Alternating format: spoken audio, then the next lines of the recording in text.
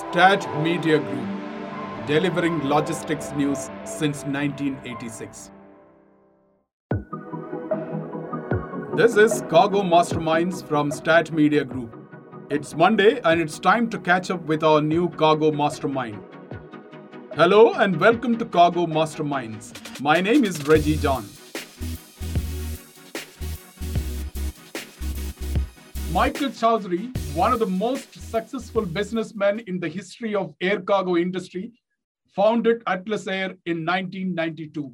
The late Chowdhury started with a single Boeing 747-200 converted freighter and leased it to other airlines on an aircraft, crew, maintenance, and insurance or ACMI contract basis. 29 years later, Atlas Air Worldwide is a leading global provider of outsourced aircraft and aviation services. It's a publicly listed company, and in 2020, it generated $3.21 billion in revenue. It is the parent company of Atlas Air, Southern Air Holdings, and Titan Aviation Holdings, and it is also the majority shareholder of Polar Air Cargo Worldwide.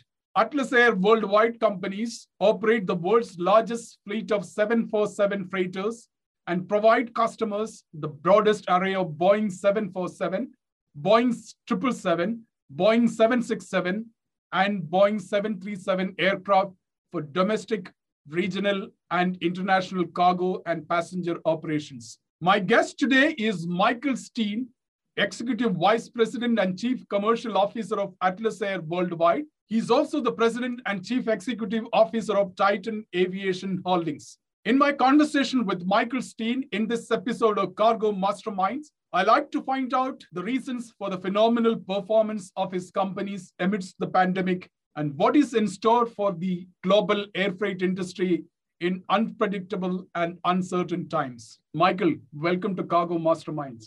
Reggie, thank you for having me, and good morning to all the viewers as well. I'm pleased to be with you and looking forward to the discussion that we have ahead.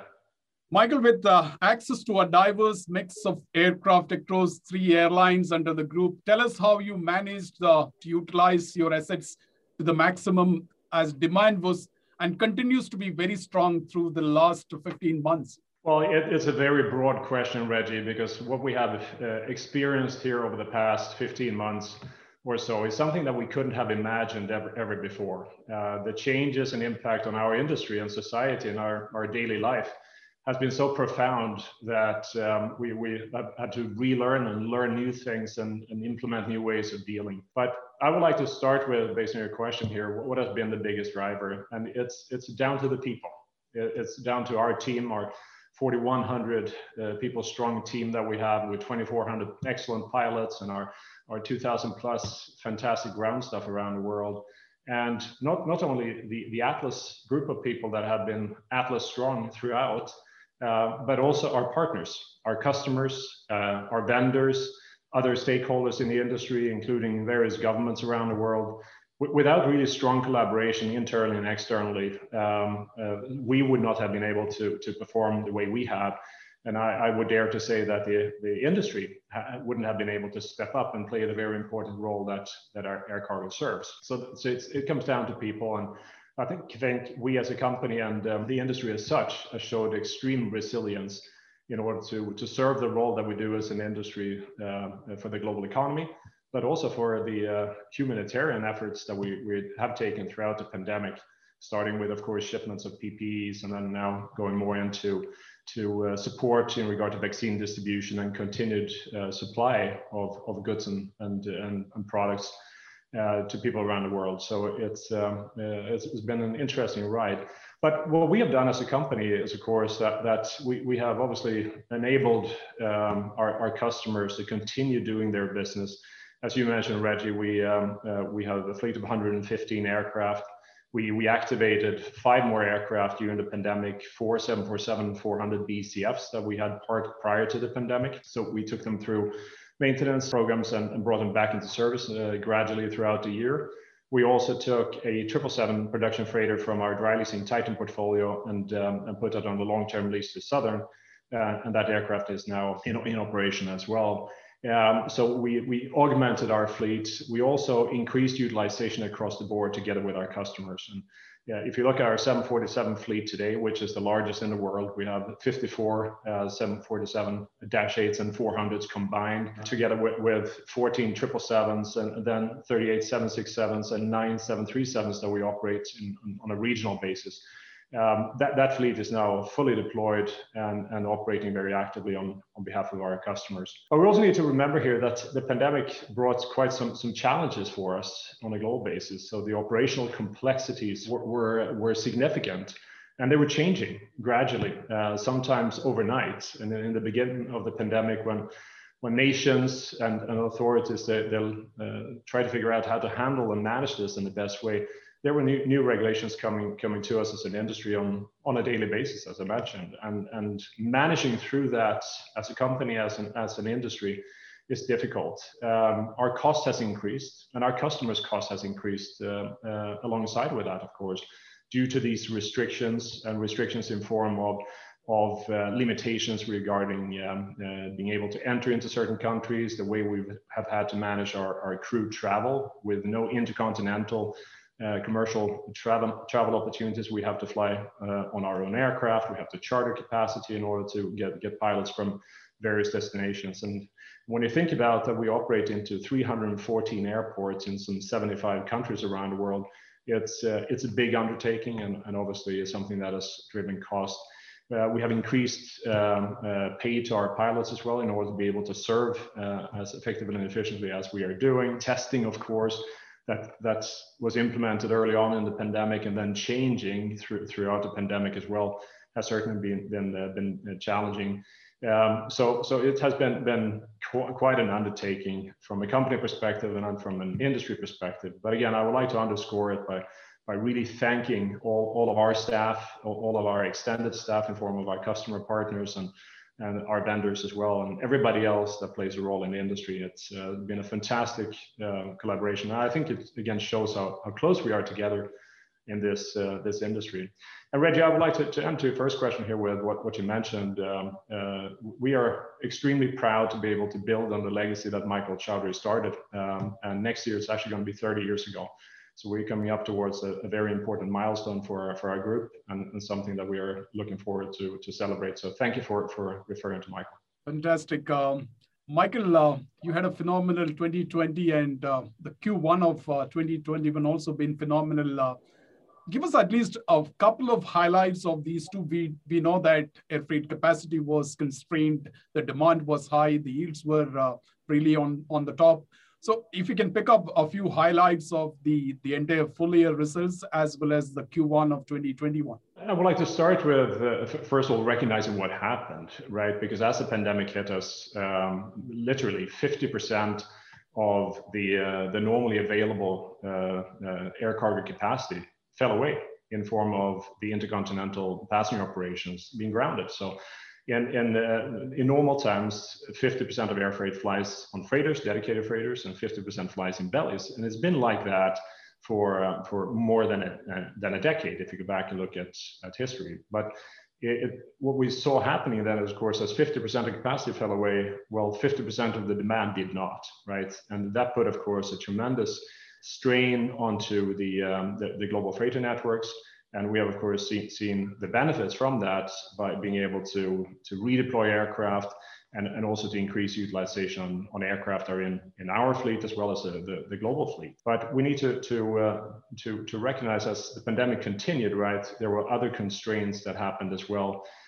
Initially, of course, the supply chain was under pressure. We saw manufacturing being shut down due to COVID limitations as well, and impact. And that gradually ramped up, of course, throughout the year. And as we turned the year and came into 2021, we saw that performance or demand levels were actually higher at that time than they were back in 2019. So demand recovered much more quickly than capacity provision did. Currently, we are around about 25% short of the 2019 equivalent capacity globally. So that, of course, points at, first of all, the incredible importance of the global freighter fleet and the versatility that it provides, And this is something we have been talking about over the past decade as well. And I personally said it many times that freighters are extremely essential to not only our industry, but the economy. And I think it's really proven itself here now as we're going through the pandemic, and it will show itself going forward as well. Now, consequently, of course, the air freight side of the industry is doing really, really well, whilst we are obviously struggling as an industry on the passenger side. And hopefully that is going to correct itself here over time. But the pandemic is going to be with us for quite a while still. That's generally the expectation. It will have an impact on capacity becoming available for the freighter market. And if we think about capacity going forward, we know that the production capacity of production freighters is limited over the next several years. It's spoken for, and consequently will go into the operations where the orders are at the moment. And they are predominantly from a wide body perspective with the integrators and express operators, and less so for general cargo. And in the meantime, there is not necessarily any new inflow of converted aircraft, whereby, of course, the conversions of narrow body and medium bodies, they're mainly going into regional and domestic operations, and doesn't affect the long haul trade lanes. And the converted wide body aircraft in the 777-300 P2F, which looks to be a very promising asset, particularly for lower weight shipments, so express and e-commerce again, that will only come to the market in 2023, 2024 timeframe. So we are excited about that as an industry, but in the next couple of years, capacity will continue to be constrained for the entire industry. Now, we of course had a great 2020, as you mentioned as well. It was a record year for the company. We flew a record amount of block hours. We broke through the $3 billion revenue threshold, as you referred to as well, and we're extremely excited about that, and with record earnings. But again, it was in very close collaboration with our customers in order to be able to continue to add value and services and high quality that they're requiring. And that is really going to be our focus, Reggie, going forward as well. So do you attribute the higher revenue to increasing number of block hours, long-term contract with your customers? Is that going to be one of the significant factors by which you would have more revenue coming in? Well, I think the market has recognized, certainly now, the value in controlling capacity, the value of longer term commitments, in order to be able to provide supply chain solutions and products to customers. And we talked about the challenges here on the air freight side and the air cargo side, with capacity particularly. But we shouldn't forget that there has been quite a dramatic year on the ocean freight side as well, and that continues. The supply chain there is extremely constrained as well, not only in regard to capacity, but shortage of containers. We are seeing, of course, the pandemic effect on ports around the world. Now, most recently in China, where there has been shutdowns, right? And all of that has of course, a combined effect on the availability of products, not only finished goods, but also raw materials and components. And so I think when we look now at the global supply chain, we very much have to look at the challenges and opportunities that we have on both transportation modes, and they are very much interconnected. And I think that's an increased dialogue that we have with our customers regarding services that we need to provide, the importance and value of the capacity that we're providing, and not only for the near term, but certainly for the long term, as we talked about, because the pandemic effects are going to linger for quite a while. Michael, even if passenger capacity comes back, maybe it takes about another 2 to 3 years to come back. Do you think that the demand will remain still strong? As we mentioned earlier, the importance of air freight and the role that air freight plays is incredibly essential to the global economy. In normal times, air freight would represent 3% of the volume, but 35% of the value, as we have used. Now, those numbers have changed during the pandemic. So air freight now has grown in importance in both categories, if you like. What has happened during the pandemic here as well is that e-commerce has, of course, become even more important to us all globally as a retail platform than it was in the past. And the majority of e-commerce is flown, so it's air freight. And as it's global in nature, then of course it's going to certainly need air cargo and air freight, both in bellies as well as freighters going forward. And during the pandemic, I think many of the e-commerce companies, they've had to really not only revitalize, but certainly build their future supply chain.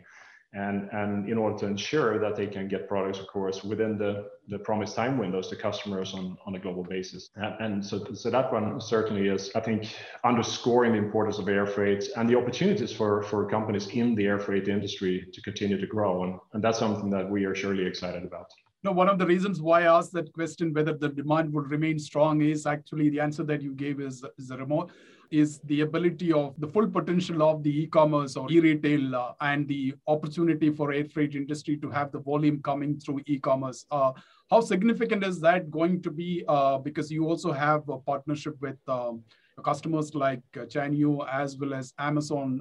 So how significant is e-commerce for Atlas Air worldwide? It's significant. So if we look at our presence, of course, we're extremely proud about our diversified position when it comes to our customer base, because we are active in the express side of the market, which is, of course, a big portion of our business, e-commerce equally and growing as well. We have direct shippers in our portfolio that are leasing our aircraft and operations over a long-term basis. We work with all the intermediaries, freight forwarders around the world, and then, of course, directly with airlines. So we have a unique position in the global marketplace, and that again with a diversified portfolio of aircraft, so we can serve our customers in multiple ways, which is how we have built up our corporate strategy. Now, when it comes to e-commerce, currently there's roughly about an 18% penetration rate on a global basis, meaning that retail goods that is being sold using internet and e-commerce platforms as the commercial distribution channel. During the pandemic, we saw certain countries here grow tremendously. So you could see growth consolidate, 5 years of growth consolidated in 1 year, right? Some of that will likely bounce back and go back to brick and mortar in certain places. But the upside here and the change, the profound change that e-commerce is driving to the air freight industry, both in regard to services needed and markets served, is incredible. And there, I think the air freight industry as such will see growth going forward. You have seen this in the express segments. So the integrators, they have grown their position and the importance of their services. You have seen some of the companies you mentioned here, like both Amazon and Alibaba through China, of course, putting their own infrastructure in play. And we are extremely proud and grateful, of course, of having been chosen by both of them to play an essential role there as they expand their networks. If you look at the growth here, I think you look at some data points. Take India and China as two examples. In China, of course, the e-commerce penetration rate is significantly higher than anywhere else in the world. So you're going well above the 20%. But at the same time, only about 900 million people in China have access to internet, right? So if you think about the population of 1.5 billion, there's a significant upside there, of course, of reaching even more potential consumers going forward. In India, the penetration rate is even less, as you know, Reggie, and that is, of course, a nation that certainly has tremendous potential going forward, and where the mobile internet is only available to around 700 million people. So use those two examples and then look at countries around the world that is turning to the internet as their main shopping platform. I think that will provide tremendous opportunities for the air freight industry going forward. And we are very excited about that. Since we are talking about e-commerce and for e-commerce to kind of really become really big, I think digitalization is an important element. Tell us about the digitalization process in the air freight industry, and how is this a big opportunity for the industry to increase revenue and reduce cost, bring in transparency and visibility in the entire supply chain? Well, I think that's a great question, Reggie. And first of all, I talked earlier about how well the air freight industry has collaborated here throughout the pandemic. But we have also been struggling as an industry for a while in becoming digitized throughout our processes. We need to recognize that, of course, our industry is quite fragmented. We have a lot of stakeholders, not only the operators, but intermediaries and supply chain providers, including obviously the shippers themselves and the various government regulators, etc. So it's an undertaking that is extremely important, but it's not easy. I have the pleasure of serving on the IATA Cargo Advisory Council together with other leading airlines around the world. And digitization of the entire air cargo supply chain is one of the top 3 initiatives that we're driving. So it's extremely important But we also need to recognize that we have to see where we are now as an industry. And now is the time to take action to the extent that we haven't done it in the past. Now it's the time to move forward, to capitalize on the opportunity here, because as we digitize, we're going to become more effective. We're going to provide our customers with a better product at the end of the day. Visibility is going to be critical. So the delight that the customers will experience is great. That will provide companies like ours and others in the industry an opportunity to continue to grow. So digitization throughout the air cargo supply chain is critical. But as always, it takes teamwork, right? And we have to take action there and do less talking and more actions. Michael, I think this is one subject that you talked also last year at one of the virtual conferences that we have. One of the pandemic trends that continues to impact air cargo companies like Atlas is the cost of capital, and you need a huge amount of capital to invest in your fleet expansion, revision, maintenance, and for your dry leasing company. How serious is a concern, Atlas Air worldwide right now? You're absolutely right, Reggie. The airline industry is a very capital-intensive business, right? And building and maintaining a very strong cash position and a strong balance sheet is vital for the long term. And that's how we build our strategy. And when we invest in new assets, we take a 30-plus year approach in doing that, regardless if they are for operating purposes or investment dry leasing purposes. And for that, you need to have a really strong cash positions. We have taken actions, of course, to make sure that we can manage the impact of the pandemic. So from the cost perspective, to ensure that we can continue to operate, continue to prosper as a company, and manage all these unforeseen risks that are coming at us as well. But the good news there is that we are in a really good position to manage those risks, but more importantly, also to capitalize on opportunities.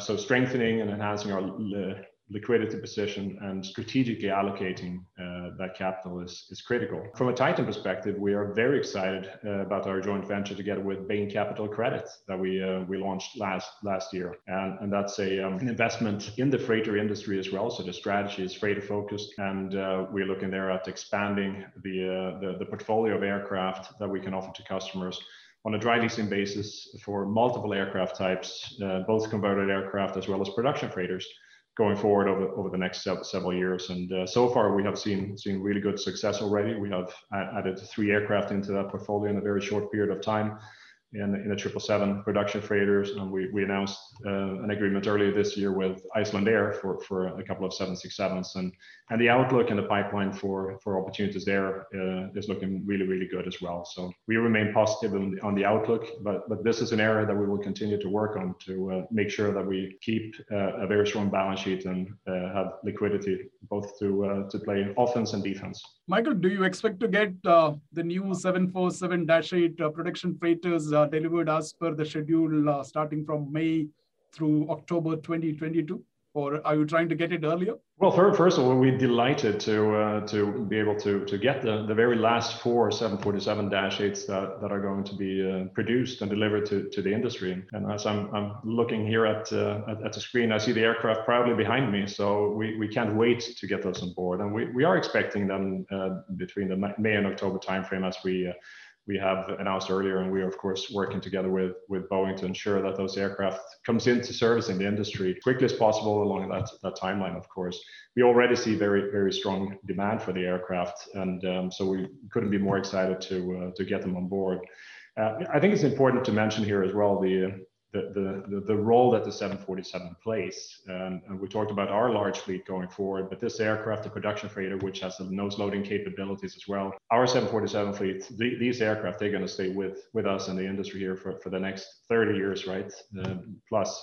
And many of the aircraft that we have at the moment have another couple of decades in them as well to continue to serve the industry. So even though these are the very last 747s, unfortunately, coming off the production line, the fleet itself is going to play a very important role for the industry going forward, as it is the only nose loading capable aircraft, at least for commercial use outside of the oversized aircraft that were Russian manufactured, of course. Now, from the conversation with you, I understand that there is the access to production freighters is very constrained at the moment. Even I think to converted freighters is very constrained.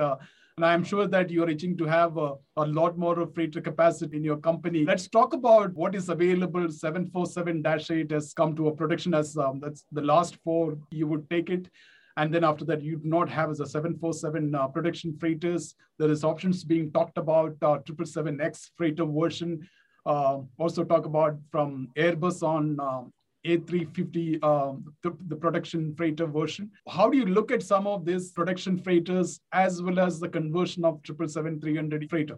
Well, first of all, these are really important discussions because it's going to outline how the global industry is going to be served in the future. What's the different aircraft types are going to be. And having that active dialogue, which we have certainly as a company and many of our colleagues around the industry has as well, both with Boeing and Airbus, is very important. I think it's important that both OEMs, they have a production freighter program and maybe a differentiated program as well of different sizes of aircraft, because we need that. There is not a one size fits all.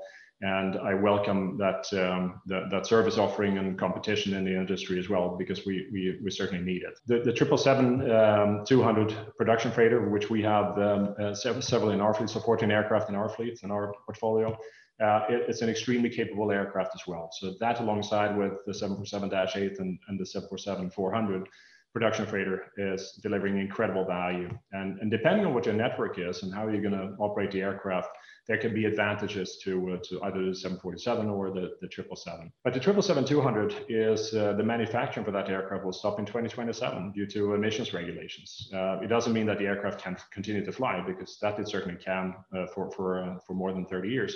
But by that time, we need to have new options in the marketplace. So you mentioned the two that are being most spoken about, and that's the 777X freighter. And it's going to be interesting to see how that program develops and the timelines, of course, as well. And equally with the 350 production freighter. And we're now beginning to see the expected performance levels of that. And I think both aircraft looks quite interesting. And depending on who you are as an operator and the envelope that you operate, the network that you fly, et cetera, the type of cargo that you have on board, those are going to be factors that drives, of course, which of the aircraft platforms that one would choose. And then, as you said, Reggie, as well, the converted aircraft, I think that's going to be a great supplement. There is a large feedstock of 777-300ERs in the marketplace. We have seen now some of the passenger airlines reducing their long-haul fleet, of course, and perhaps going away from the older 777-300s and choosing other aircraft like the 787 or A350 as an example. And that will provide very important feedstock, of course, for the conversion industry going forward. And I'm looking forward to seeing how the program develops here. The 300 P2F is coming to the market in 2023 and 2024, because I think that aircraft will serve an important role. And outside of that, we as always, we invite the OEMs, of course, and we will share our views as far as what kind of products that we need going forward.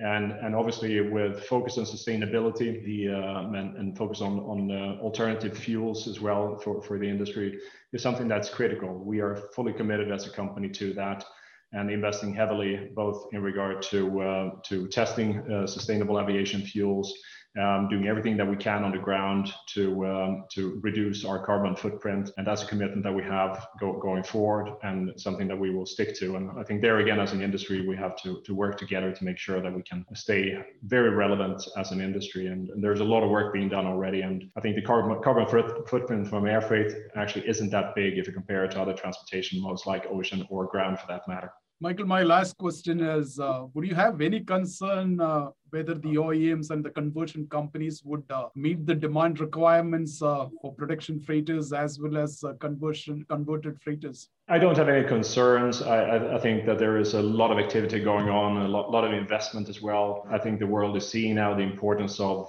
freighters for the economy, and which is fantastic to see. There's a lot of investments in new conversion lines being set up for different aircraft types. A lot of projects starting up, new investment coming in, new capital coming into the freighter side of the industry. And I think all of that combined will of course be very beneficial for the future. Now short term, there are going to be some challenges, as we mentioned. The global supply chain is disrupted across the board. We have very low inventories in all industry sectors. There is a shortage of components, right? And that is of course affecting aircraft manufacturing as well. So lead times to get these new aircraft into the market could be affected thereby. So I think that there are some challenges that the OEMs and the industry as such has to manage through, and some risks here in the immediate term, right? But over long term, I think that the air freight industry and aviation as such has a bright future. Michael, it was such a pleasure talking to you. Thanks for your thoughts, reflections about Atlas Air worldwide and air cargo industry in general. I'd like to wish you the very best and hope we meet soon. Reggie, as always, it's a pleasure talking to you, and I too hope we meet very soon, and that time in person, as we have said a few times. Lastly, I would just like to thank for the opportunity to share our thoughts and views. Of course, we as a company, we are completely committed to continue to serve our customers and deliver added value solutions across the board, to continue to invest to the best of our ability, as we strongly believe that air freight will serve a very important role going forward. And again, as we started saying here, it comes down to people, right? So I really would like to again thank our 4,100 people strong team for all the efforts they do, all the efforts all our vendors do, our customers, etc. And let's continue to stay close together. And last but not least, Reggie, thank you for everything that you do, and your staff as well. Reporting on all the successes and the importance of air freight is paramount, right? And that will only help the world and the global economy to work well together in the future as well. So thanks for the opportunity. Thanks, Michael, once again. That was Michael Steen, Executive Vice President and Chief Commercial Officer of Atlas Air Worldwide. Here is a special recommendation from me to everyone who is watching this video.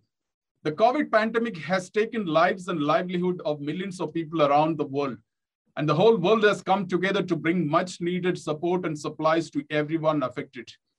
Flexport, founded by Ryan Peterson, is a global freight forwarder and logistic platform using modern software to fix the user experience in global trade. In 2020, Flexport delivered 425 million units of personal protective equipment and other relief items to frontline healthcare workers on 5 continents. Ryan Peterson, the cool founder of Flexport, is also an interesting writer, and a lot of what he does are driven by empathy, care, concern, and generosity. Ryan has written a children's book called The Big Ship and the Little Digger. Perhaps you must have guessed it right, what the book is all about. The story of the book follows the Egyptian digger who managed to set free the Ever Given ship from the Suez Canal using only the little digger. The book, beautifully illustrated by Flexport's in-house illustrator Yanni Davros, aims to teach kids about the global logistic of container shipping while introducing the little digger, who inspired millions with its enthusiastic and very helpful response. Children everywhere will learn about the power of doing the right thing, even when it seems like half the world is laughing at you. The Big Ship and the Little Digger is a story about the power of naive optimism to move impossibly large obstacles that get in your way. I highly recommend that you order this book online. I have done it and looking forward to getting my copy in August and reading it along with my daughter and son. The cost of the book is $25 including postage. And this is important. All proceeds from your purchase will go toward Flexport's humanitarian logistic programs for COVID-19 relief in India. India needs our help right now. Please step up with us, writes Ryan. That's it from us at Stat Media Group. We bring Cargo Masterminds every Monday. Thanks for tuning in, and come back on next Monday for a fresh episode. Have a nice day.